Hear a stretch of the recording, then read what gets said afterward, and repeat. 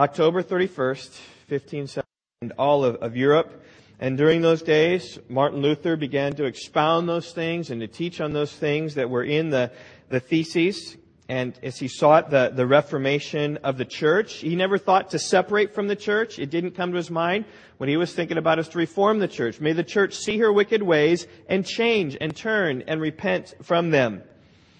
Well, as he preached on those things, he taught on those things, the Catholic Church would have none of it. And 3 years after posting the theses, this is before Twitter and before blogs, it took 3 years for the church to think about this, right? They came forth with their official response to the theses on June 15th, 1520. So 2.5 years later. It was called the Bull of Excommunication. Okay, that's not good for Luther. Right? The Bull of Excommunication. The bull condemned the writings of Luther, prohibited anyone from reading, printing, or publishing any of his books. It said that all who come into contact with his books are commanded to burn them. And so that was the official status of the Catholic Church, the official tradition of the Catholic Church. The inerrant, infallible teaching of the Catholic Church was to burn Luther's writings because you should not read them because they are heretical. And Luther's response was typical Luther. In December of 1520, so this is 6 months later, he gathered his students and professors and ceremoniously took that bull, that copy that he had, and ceremoniously burned it in the fire for all to see. It's as if he spit on these papal writings. And he pronounced these words: "As the Pope has vexed the Holy One of the Lord, may the eternal fire vex him." Just getting back at him is what Luther was doing. And soon after that, then, Luther was summoned to the Diet of Worms. We talked about that a while back. And he thought he was going to debate these ideas. He thought it was still an issue of debate, but when he arrived, it wasn't a debate. He was asked, commanded to denounce his writings, and that, of course, is when Luther made his famous statement, unless I'm stuck with God's conscience, here I stand, I can do no other. Now, when Martin Luther refused on April 18th of 1521, his life was at stake. And he was given 3 months safety to get home. But after that, the Catholic Church made no promises. Said this is how it is. And so on his way home, Luther was kidnapped. He was ambushed by a company of armed horsemen. They appeared suddenly from the woods. They stopped his carriage, pulled him out, put him on horseback, hurried away at full speed, and brought him at midnight to the Wartburg Castle. Now, he was kidnapped by some friends because they knew this 3-week moratorium to travel home would be up, and they didn't know what would happen to Luther, so he captured him and hid him away in the Wartburg Castle. This was a time, actually it was a year, for Martin Luther to continue to read, continue to meditate. He translated the New Testament into German, which I think you can still read today. Is that the common, like the King James translation of German? Maybe not. So it's pretty popular, about probably like the King James. It's kind of what I think. Had a great effect upon the Reformation in Germany, and allowed him to just continue to refine his thoughts about the Reformation. Well, while Luther was inside, the Reformation was still happening outside because his ball was rolling and he couldn't stop it. And there was a man named Andreas Karlstadt, who is right there. What a good picture of the handsome gentleman there. He was a colleague of Luther at Wittenberg. And he took the lead on the reformational activities in Luther's absence. And Karlstadt was very sympathetic to Luther's views, embraced them with all of his heart, and in fact embraced them maybe with too much of his heart. If you know what I mean, oftentimes it's that the student grasps more what the professor says than what the professor says and goes far beyond. It's a pendulum swing in some regards, and the student lacks the wisdom and patience of the teacher. And without Luther there to temper the cause, here's Karlstadt in Wittenberg changing the Mass. It was huge.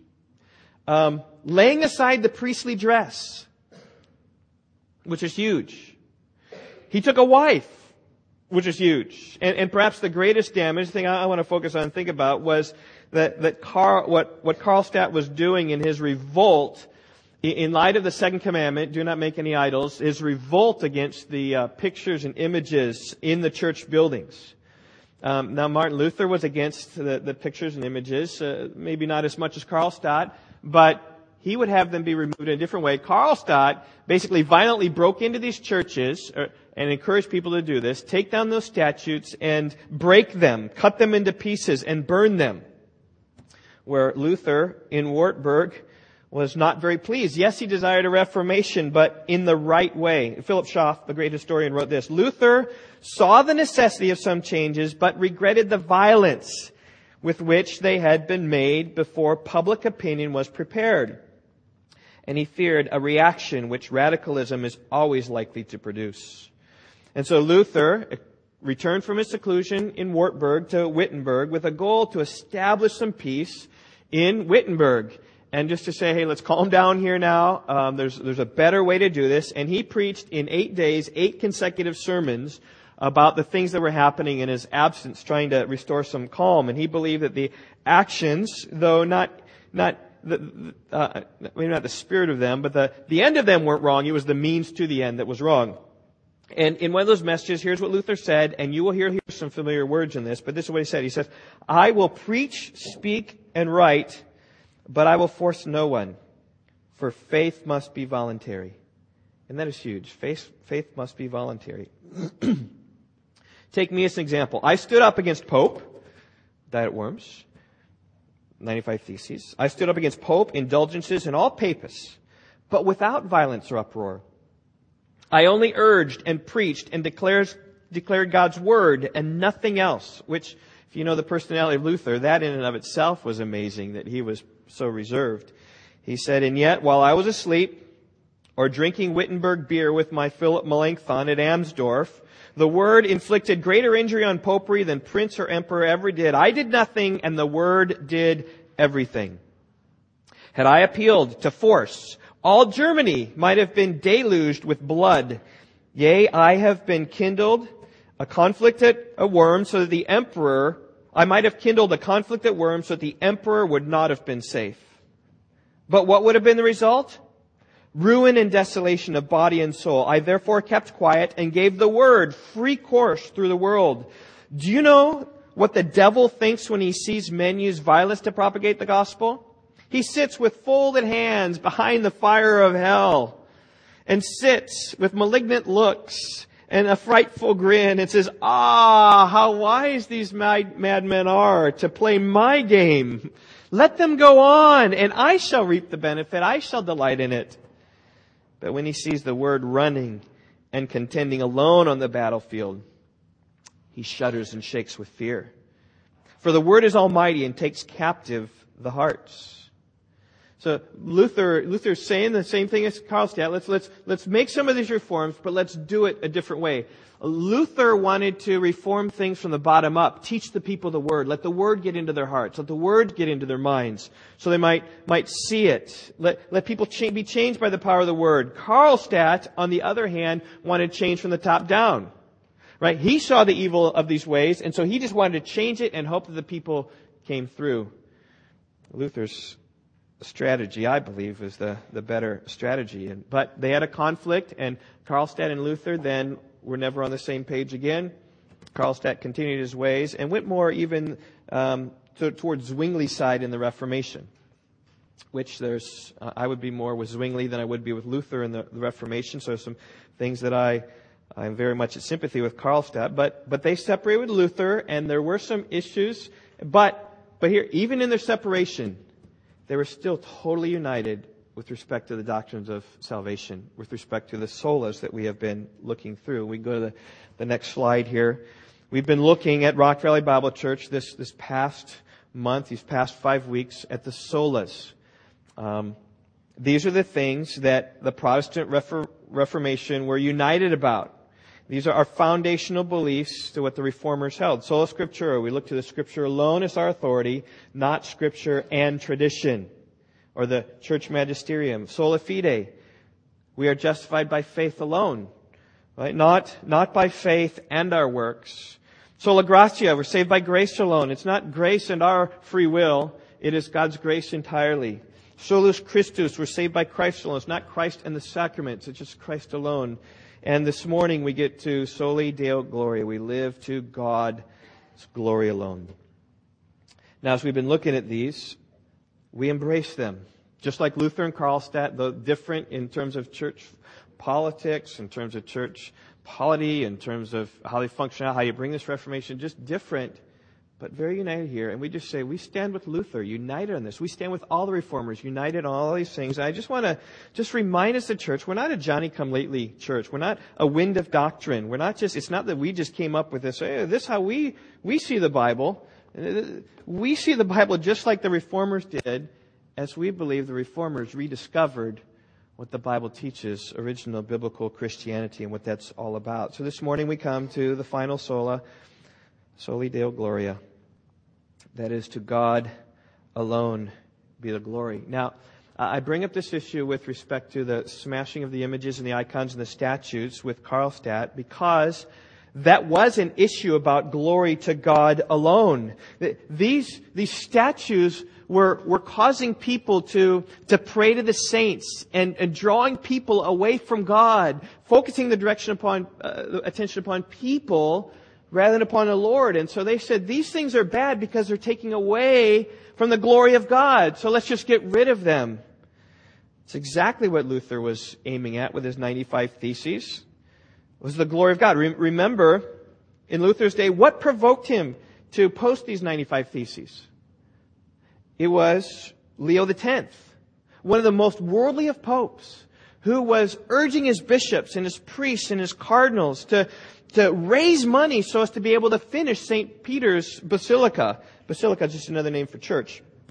To finish this building. And this building was, as you might use a modern word today, it was posh. Right, guys?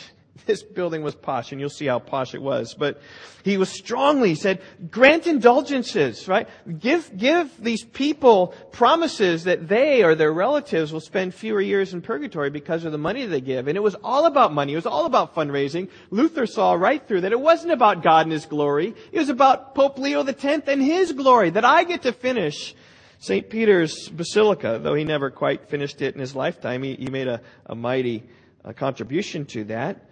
But here's the effect, is that the uneducated and the illiterate and the poor contributed great money out of their poverty, out of ignorance, thinking that it's going to help them in their next life.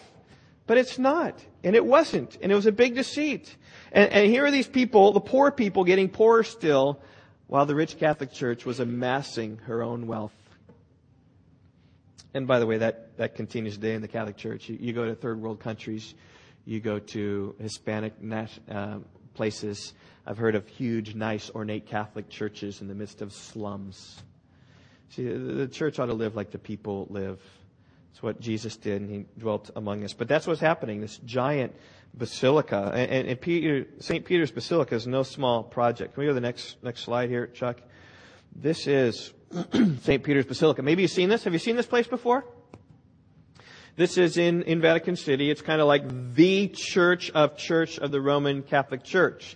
And what you have there is you have the square, is what it's called. Whenever there's a new pope, oftentimes that is flooded with people. Easter time, it's flooded with people, and the pope will get right up there in the middle there someplace and speak to all the people there in the square. You can fit 500,000 people in that square. This is huge. If you see those statues, kind of all those statues kind of around the whole rotunda and up 140 of those statues. And I don't know the exact height, but those are all like 20 feet tall at least.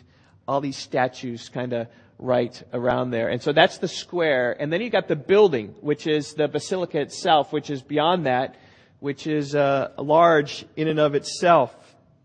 And we can go to the next slide. This building, this room here, I got a bottom map here, like a above look, and I've got the view inside. If you go inside, you just kind of see the massiveness of this, and the sun shining through. It's beautiful, right? But you got this big column, and you got this big square thing in the middle, and then beyond, that's 37 and 36, kind of right there in the middle. And this is 700 feet long. That's like 1/8 of a mile long. This room is. 500 feet wide. This room is 5 acres big, or 6.5 football fields is this room. You can fit, I think it's 60,000 people can fit in this building for a church service. And that happens on occasion. I did a little research and found this building contains more than 100 people. It's a tomb beneath the floor, where 91 popes are buried here, including Pope John Paul is buried here. St. Peter is buried here, like the Apostle Peter you read about in the Bible. Tradition has it he's buried here. We don't know if that's really true or not, but tradition has it, and there's the tomb of Peter. We don't know. But a lot of popes are buried there. 10,000 square meters of mosaics. Mosaics are like a permanent art structure with like little tiny tiles on them. So when you look far away, you can kind of see this artwork. So it's artwork that endures the test of time. 10,000 square meters. I mean, it's just kind of because the whole walls of all that is just flooded, and the ceiling and the dome, all that just packed with these mosaics. Furthermore, all sorts of stained glass windows are there, tapestries on the walls, more than 100 statues inside. That's not counting the 140 outside, and most of them are more than 10 feet tall. So I have a friend I had lunch with this week, and he was telling me how he got to go here. And here was his impression of this place. And he said, yeah, you walk in, there's huge columns leading right down the middle. And so you can see that just right there on the things. He said the place is enormous. And on these statues, or these columns, were these huge statues. And there's one saint after another. There's this saint this, or saint that, or saint that. And you can see all those numbers there are statues. The big numbers are what Boyce gives us, A, B, C, D, E, F, G, H, I, J, all the way up to O. Those are statues. Those are actually double statues, because there's a statue below and then there's a statue above of all these saints. And then he talked about how you go right up front and there's Mary there, but on the left in the front he said there is Peter. And so if we go to the next slide, here is the statue of Peter. And saints make a pilgrimage here, and they rub his foot. Many saints come and kiss the foot of the statue of St. Peter, even today. So look at his foot nowadays, right? He doesn't have leprosy. He's got a disease where it's human hands rubbing disease on marble is what that is. Just because it is so worn out. They do that as an act of devotion. You know, it's a little bit like, you've been down to Springfield, you've seen the Lincoln's tomb. What are you supposed to do when you go to Lincoln's tomb? Rub his nose. It's all like clean. It's a little bit like that. However, that's just kind of like, hey, that's what we do. We just rub his nose. However, this is genuinely religious, that he is sitting. I'm not sure if he's right over his tomb or not. His tomb is there someplace. Like you are seeking him and asking him to pray for you, and here you're kissing his feet. It's very much a religious act of devotion. And he said that, my friend did, when he described this place, he described Peter up front, and he said, then way up at the cross, real little light, is a crucifix of Jesus. That's how he described it to me. I couldn't find a picture of the crucifix of Jesus here. I was kind of looking for it, but I couldn't find it. Maybe it was in that big square thing in the middle. There was something smaller. Maybe that's what he was talking about. I'm not sure, but Soli Deo Gloria. Now, there's nothing wrong with a large church building. In fact, the largest religious organization in the world ought to have a huge place like this. I mean, it only makes sense. But here's the question. Is a church like that, is it built for the glory of God? Or is it built for the glory of man? It certainly is a way to build a great building for God's glory. Case in point, the temple in Jerusalem. That was a great building. In fact, you remember even the disciples when they were walking away, see what great building this is. And Jesus said, well, there's not one stone here that won't be left unturned. But that was a great building, and that's God said how to build this building. And it was big and enormous, but it wasn't filled with this sort of thing. St. Peter's Basilica kind of opens up a little bit when you see the dedication of the church. Here's what it says for the dedication of the church. In honor of the Prince of Apostles. Who might that be? Peter. In honor of Peter. And Paul Borghese, the fifth, Pope in the year 1612 and the 7th year of his pontificate. That's who the official dedication of this building has. It's to Peter and the Pope who finished it. And Michelangelo, who did the dome, this huge dome. It's very incredible what I read. It says, to the glory of St. Peter and Pope Sixtus V in the year 1590, fifth of his pontificate. So, to whom is the glory going for this cathedral? It's going to Peter. It's going to the Pope. I was just reading this week in Acts chapter 10. When Peter comes to Cornelius, remember what takes place there? First thing, he comes to Cornelius, and Cornelius bows down to worship Peter. And Peter says, get up! Get up! He knew his right place. He knew that he was just a sinner saved by grace. But these words about being dedicated to Peter, I think Peter's probably rolling over in his grave right there, if that's indeed where he is there. See, the church building this basilica, and by the way, it wasn't all finished at this time. It just it's all completed, all renovated, all this sort of thing. It's very interesting. You can go and tour this place. 7 to 10 million people tour this place every year.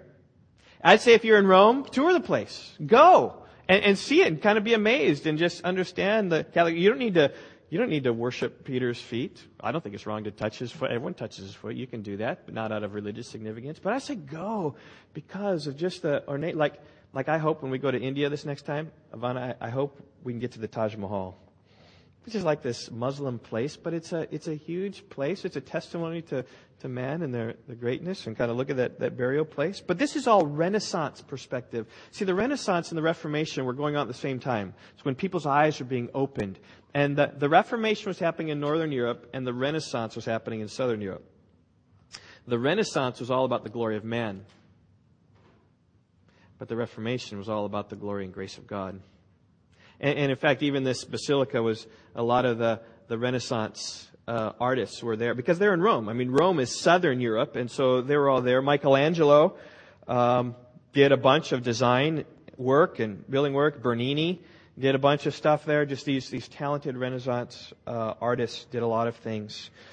But add to this whole pomp that it's built on the dimes and nickels and pennies of the peasants, hoping to see the loved ones sprung from purgatory. And I hope that you see that this is exactly what Martin Luther was going against. In fact, this is what stirred Martin Luther to write the theses. It's because we're taking all this money from the poor to build this grand thing, and it's not even for God, it's for us.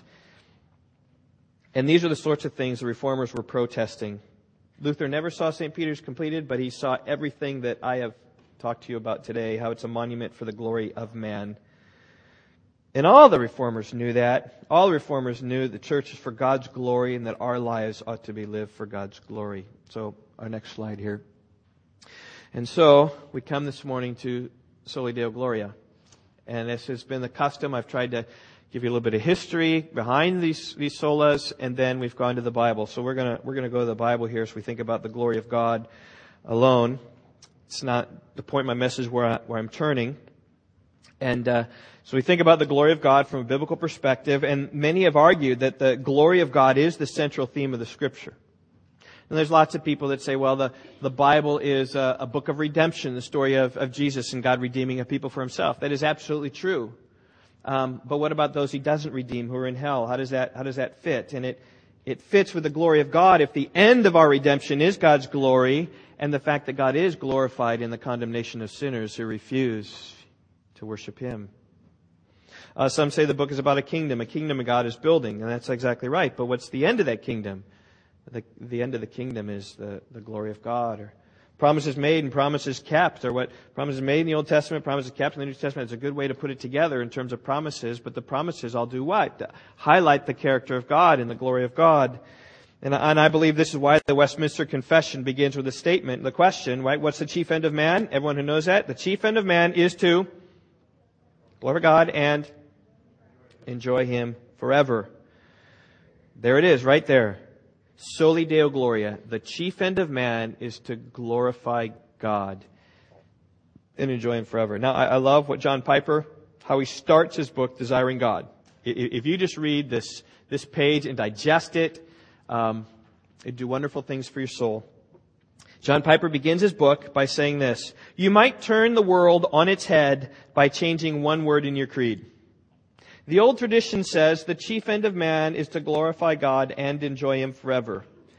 And, he says, like ham and eggs, sometimes you glorify God and sometimes you enjoy Him. Sometimes He gets the glory and sometimes you get the joy. And is a very ambiguous word, Piper writes.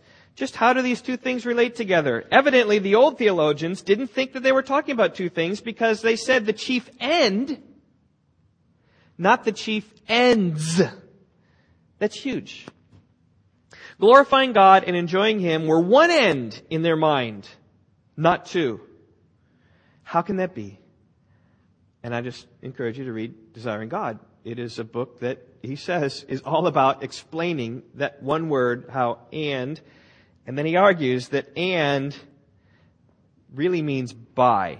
So he changes it a little bit. There's one word that he changes in his creed to make all the difference in the world. He says, the chief end of man is to glorify God by enjoying Him forever. They're one thing. As you enjoy God, you then give great glory to God. And of course, then his motto, which many of you know, if you know it, let's say it together. God is most glorified in us when we are most satisfied in Him. In other words, you find your satisfaction in God. You're willing, coming to God out of joy and delight because of who He is. Your delight there, that's going to give God more glory than any forced obedience. See, God gets no glory when He forces people into obedience. He gets glory, all glory, when people are drawn to His beauty. It's like a husband who's drawn to his wife and just loves his time with his wife, loves to lavish her with gifts, loves to be in her presence, loves to see her face. Just, that's where he finds his joy. And that honors a wife rather than a husband who just says, I'm doing my duty, wife. I'm washing the dishes because you need the dishes washed, and I'm doing this. But when he says, I want to lighten your load, I want to help you and encourage you, and so you do those things, you help, or you spend, or that brings great honor to a wife, and that brings great honor and joy to God. We're to enjoy God. And as we enjoy God, He is glorified. And the greater our joying, our satisfaction in God, so is the greater glory of God. God is most glorified when we are most satisfied in Him. God is more glorified when we are more satisfied in Him. That's kind of how it works. To define our happiness and God's glory to really be the same thing when we find our happiness in God. And you just read anything John Piper writes, and that goes. But it's no accident that our purpose statement of Rock Valley Bible Church has these very same words, right? Rock Valley Bible Church exists to enjoy His grace and extend His glory. And the idea of that is to bask in the grace of God is what we're doing here in the solas. To enjoy God's grace and then from there extend His glory. We can enjoy, as we enjoy His grace truly, we do extend His glory, but that glory then goes out. That's why we go to Nepal. That's why we give. That's why we do Vacation Bible School. That's why we go out and hand out tracts. That's why we push forth, because we want to extend His glory, because we so enjoy His grace. Okay, so I come to the last 15 minutes of my sermon this morning, and I say, okay, glory is the theme of the Scriptures. I got 15 minutes. How you can do that? We could go to a passage like Phil read in Psalm 29. Everything's describing glory to God. We could do that. We could go to Psalm 115. Not to us, O Lord, not to us, but to Thy name be glory. That is soli Deo Gloria, right? Not to us, but totally to you. Maybe you can think of some other passages that we could go to. So I'm just going to take a little slice of this, because the word glory occurs more than 300 times in the Bible. But there are times when glory isn't even mentioned, but it's all about glory. So take, for instance, Genesis 1 and 2. The creation of God, He speaks and the world comes to be, is all about the glory of God. And yet, you will search in vain for the word glory in Genesis 1 and 2. It's just not there. Even though it's all talking about that, that, by the way, is a failure. Oftentimes people think that word studies is the end-all of everything that you can do. It's not. You're going to miss it unless you thematically, what is the creation about? It's a creation of this omnipotent God speaking and everything coming together so that it works so perfectly. Like I've thought much about this before, about just the laws of physics. He speaks them and so that everything works. Right? So that light works. Magnetism and electric currents running perpendicular to each other in such a way that light exists. Or weak forces, strong forces, gravitational forces, magnetic forces, they all work together. And then chemistry, how God figured all that chemistry stuff out, where you just add, right? Like carbon oxide is poisonous, but carbon dioxide is something totally different. You just add these different protons and neutrons, all of a sudden everything's changed. Chemistry is just amazing. In biology, how we have never been able to produce life. And God did it the first time by just announcing, let there be creatures. And creatures swarmed and able to multiply. It's just amazing what God did. The creation is all about the glory of God. And there are passages of Scripture that say worship God. Right at the end of the book, Revelation 4. Verse 11, worthy are you, our Lord and our God, to receive glory and honor and power. For you created all things, and because of your will they existed and were created. God is worthy of glory. There you see the 24 elders glorifying God for the creation, though the creation account itself says nothing about glory. But you can read back and countless Psalms tell about glory. So as we think about glory, the Bible is far bigger than a word study. Tom Schreiner, professor of New Testament interpretation at Southern Baptist Theological Seminary, wrote an essay called "The Biblical Theology of the Glory of God." It was really good. Here, let me just read the section headers of his essay, just to give you a thrust of how predominant God's glory is. God's glory is in creation, the fall as the refusal to glorify God, God's glory in judgment, God's glory in the call of Abraham, God's glory in faith, God's glory and the law, God's glory in the Davidic covenant and the promise of the new Exodus, God's glory in the Psalms and wisdom literature, God's glory in the kingdom and His Son, God's glory in Christ in the Gospel of John, God's glory in the epistles, God's glory in missions and worship.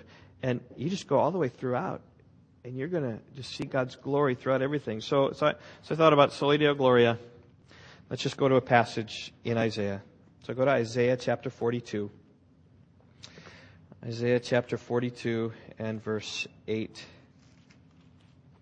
I just come to this verse, just a very small verse, deep in Isaiah, but I do think that it communicates Soli Deo Gloria, only glory to God alone.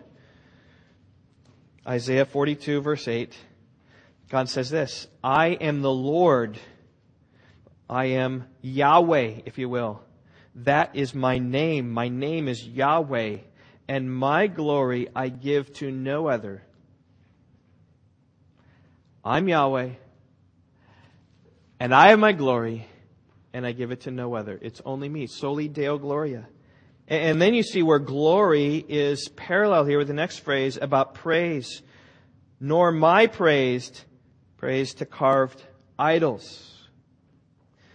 Praise and glory, much the same thing. Or when the elders said, worthy are you to receive glory and honor and power and praise and blessing and dominion. All these are what glory is about. They're just different synonyms. And here we see a synonym of praise. So anywhere you got praise in the Bible, lifting God up, that's a way of glorifying. So all of a sudden you got to look in the Bible for all the word praise is offered. And that's many times. Hallelujah. How many times those are.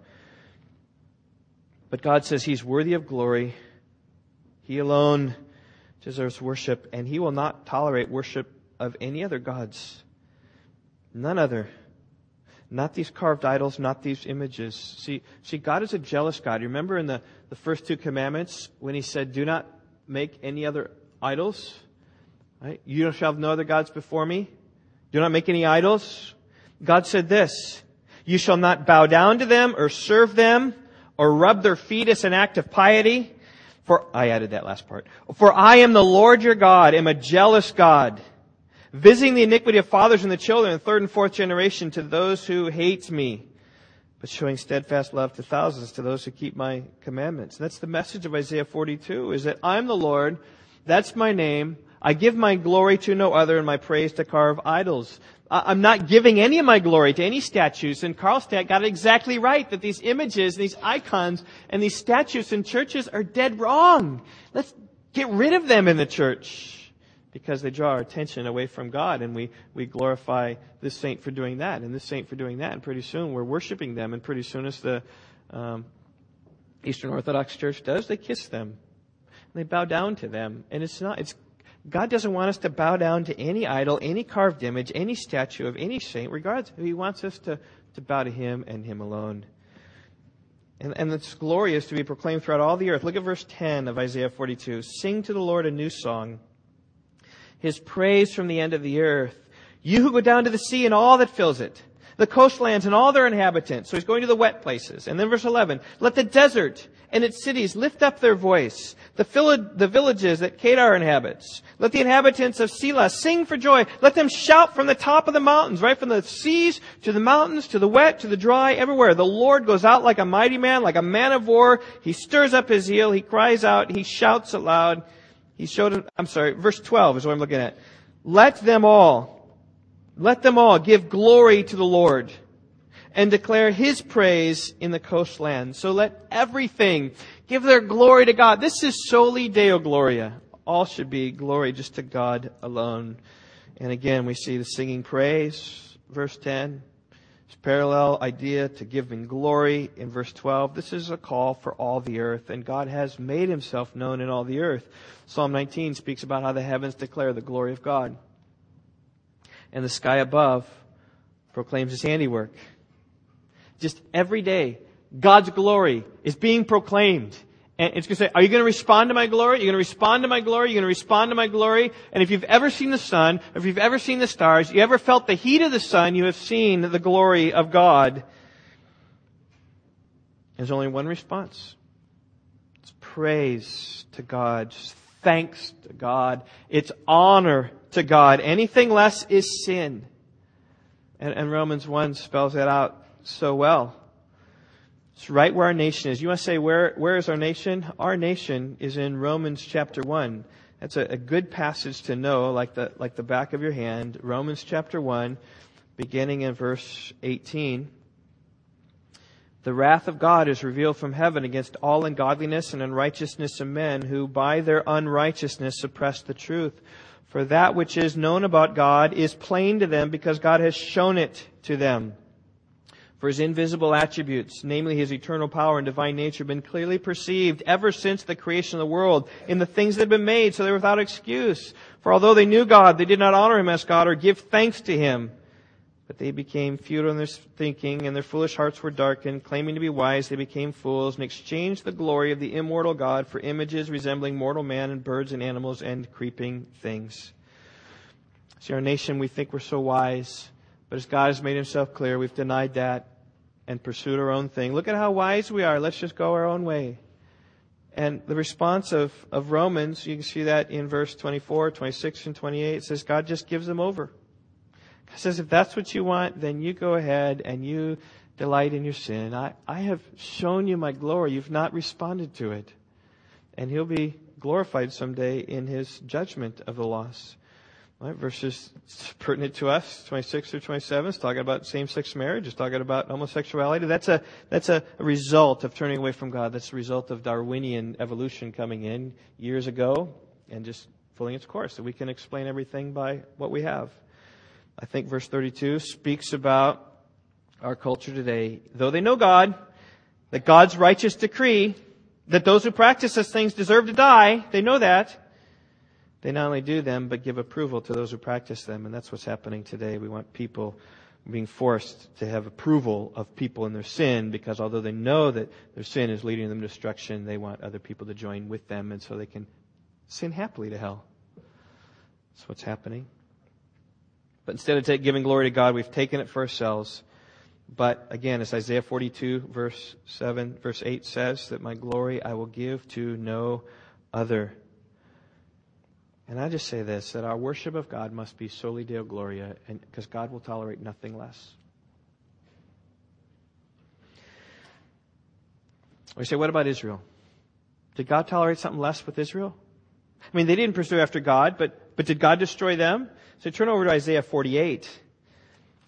It's interesting, almost a similar parallel passage, Isaiah 48, verses 9 through 11. For my name's sake, I defer my anger. See, so the wrath of God is against ungodliness, the righteousness of man. It's against Israel, but for His name's sake, He's going to defer His anger. For the sake of my praise, I restrain it for you, that I may not cut you off. In other words, you deserve to be cut off, but because of some greater principle in me, I'm not going to. Behold, I have refined you, but not as silver. I have tried you in the furnace of affliction. But here is Isaiah 48, verse 11. For my own sake, and for my own sake I do it. For how should my name be profaned? My glory I will not give to another. And you say, well, what's going on here? Well, remember back in Exodus 32 when Moses is up on the mountain and he's meeting with God, and down below, Aaron and his friends down there making this golden calf, and they're worshiping that calf. And God is angry with them, and He says, Moses, you go destroy them, and I'll raise up from you, just like I did with Abraham. A nation's going to follow me. And Moses said, no, wait a minute, God, no. What about your covenant you made with Abraham, Isaac, and Jacob, and this faithfulness to the covenant? And other people are going to see what you did, and they're going to mock you. They're going to say, oh, with evil intent did God bring them out to kill them in the mountains and to consume them from the face of the earth. Oh, you're going to be mocked, God, because you made this promise. You couldn't fulfill this promise. It's about you and your glory. You need to keep your people. And God relented. And He kept His people because He was faithful to His covenant. Even though they were stubborn and disobedient, God made a covenant with them so that in destroying them, it wouldn't bring a bad name upon Himself. Because, see, even keeping Israel around was really about God and God's glory. For the sake of His own name. Look at verse 9. How many times He says, for my name's sake I defer my anger. Verse 11, for my own sake, for my own sake. See, it's for me and my glory, I'm going to defer my wrath on you. Because there's something bigger going on. There is the covenant of God, God's faithfulness to His people. And that, by the way, is exactly where we stand as believers in Christ. Turn over to Ephesians 1. We're going to look there to see God's glory and our response. Ephesians 1 splits right into half. The first half speaks of the incredible blessings that God has for His people. The second half is a prayer that Paul prays that we might understand the first half. Verse 3. Blessed be God, the Father of our Lord Jesus Christ, who has blessed us in Christ with every spiritual blessing in the heavenly places. It's like God has so blessed us, and He just goes through here and He just gives the blessing after the blessing after a blessing after a blessing. Right? He's the one that chose us, verse 4. He's the one that predestined us for adoption, verse 5. And it's all according to His will, verse 5. And what's the purpose? Verse 6, to the praise of His glorious grace. That is praising His grace, praising His glory through His grace and His kindness to us. And that's what Israel should have done. That's what believers in Christ do. We've been shown this great mercy that it's sola fide, it's sola gratia, it's solus Christus. It's been made known to us, sola scriptura, and it's all God's grace. And more. In Him we have redemption, verse 7, through His blood, the forgiveness of our trespasses according to the riches of His grace. He's lavishing upon us, making known this insight. Verse 9, verse 10, in Him we have obtained an inheritance, having been predestined according to the purpose of Him who works all things according to the counsel of His will. See, it's all about His will. It's about what God does, so that we who are the first to hope in Christ might be to the praise of His glory. As we believe in Jesus, we are to the praise of God's glory. Verse 14 even speaks about the Holy Spirit being the guarantee. Why? To the praise of His glory. Here is repeated again and again. In light of these incredible blessings upon us, when we didn't deserve it, we are to the praise of His glory. God didn't destroy Israel for His name's sake. He didn't destroy us for His name's sake either, because it will give Him great glory. See, God's love towards us and all the blessings didn't come because we were good or joyful. Romans 5:8, but God demonstrates His own love toward us in that while we're yet sinners, Christ died for us.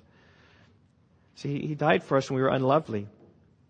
And even it says in Romans 5 verse 10 that He reconciled us to His Son when we were His enemies. We were fighting against God, and that's when God reconciled us, brought us in. That's why we rejoice in God, because of the grace that we have in Jesus Christ. That's right. And if God saves us, our response is to give glory to God alone, not to ourselves, not to other people, but to God alone. As Paul said in Galatians 6:14, just right, it's probably on the same place that Ephesians 6 is, 6:14. Far be it from me to boast except in the cross of our Lord Jesus Christ. There again is another soli deo gloria. As the King James says it here in 6:14. But God forbid that I should glory, save in the cross of Christ. Glory and boasting, the same idea. Praising God, boasting in God. I will boast in nothing else except the cross of Christ. That's soli deo gloria. That's the only thing I'm going to boast in. Philippians 3:3. We are the true circumcision, who worship in the Spirit of God and glory in Christ Jesus, put no confidence in the flesh. There's no confidence in the flesh. We're worshiping solos Christus in the Spirit of Jesus, and we're giving all glory to God because we're glorying in the cross. That's soli deo gloria, only glorying in Christ. Because salvation is grace alone, through faith alone, in Christ alone, plus nothing. That's what the solis are about. Okay, Romans 11. It's almost my last verse. I'm trying to finish here just to show you the depth of all this. This is a doxology to God. After working through Romans and the gospel, he begins in chapters 1 through 3 with our sin. He begins and he then continues in chapter 4 and 5 about how righteousness comes through faith. In chapter 6 about the life we have in Jesus. 7 of the struggles we have with our body and the flesh. In chapter 8, the secure promises that we have in God. And then he speaks in chapters 9 through 11 about the great sovereignty of God and His plan of election and how He determined. It's His mercy. It's not us and our will. So he says, and he gets to the end of that as he thinks and reflects upon our great salvation. He says in verse 33 of chapter 11, "Oh, the depths of the riches and the wisdom and the knowledge of God." Just meaning that this salvation is so wonderful, it's come so rich with so much wisdom, so much knowledge of God, how unsearchable are His judgments and how inscrutable are His ways. In some regard, Paul is saying, I can't even begin to understand what I've just written, inspired by the Holy Spirit. It's unsearchable. I can't understand. But I can grasp what I believe and what I know, and that I give praise. How it all works out, I'm not sure, but God is merciful to us, sinners though we be. It says, "For who has known the mind of the Lord? Who's become His counselor? Or who has He given a gift to him that it might be repaid?" See, we don't know fully. It's not this gift that comes. It's all of God's grace is what Romans is all about. "For from Him and through Him and to Him are all things. To Him be the glory forever and ever. Amen." And in light of God's salvation to us, that's the only way to respond. And that's what all the solas are about. That's why at Karlstadt and Luther could unite on these things, because they unite on salvation, though they're different on other things. I'm just saying, when it comes down to the core essence of the gospel, this is where we stand totally united with all the reformers. Here's the glory of God responding to salvation. But it's not just our salvation that we respond to. Paul says in 1 Corinthians 10:31, maybe this is your first verse that comes to mind when you think about the glory of God. "So then, whether you eat or drink, or," remember what it says next? "Whether you eat or drink, or whatever you do," that's like a big everything else. Eating's one thing, drinking's another thing, but then there's this whatever else category. "Whatever you do, do all to the glory of God." So when you eat to the glory of God. When you drink to the glory of God. When you drive to the glory of God. When you talk to the glory of God. When you exercise to the glory of God. When you laugh to the glory of God. When you cry to the glory of God. When you choose your entertainment to the glory of God. When you work to the glory of God. It's whatever you do. And I'm sure you come up with 100 more things of what you do to the glory of God. Now, one of the great legacies of the Protestant Reformation is something called the Protestant work ethic. That basically made sacred our secular work.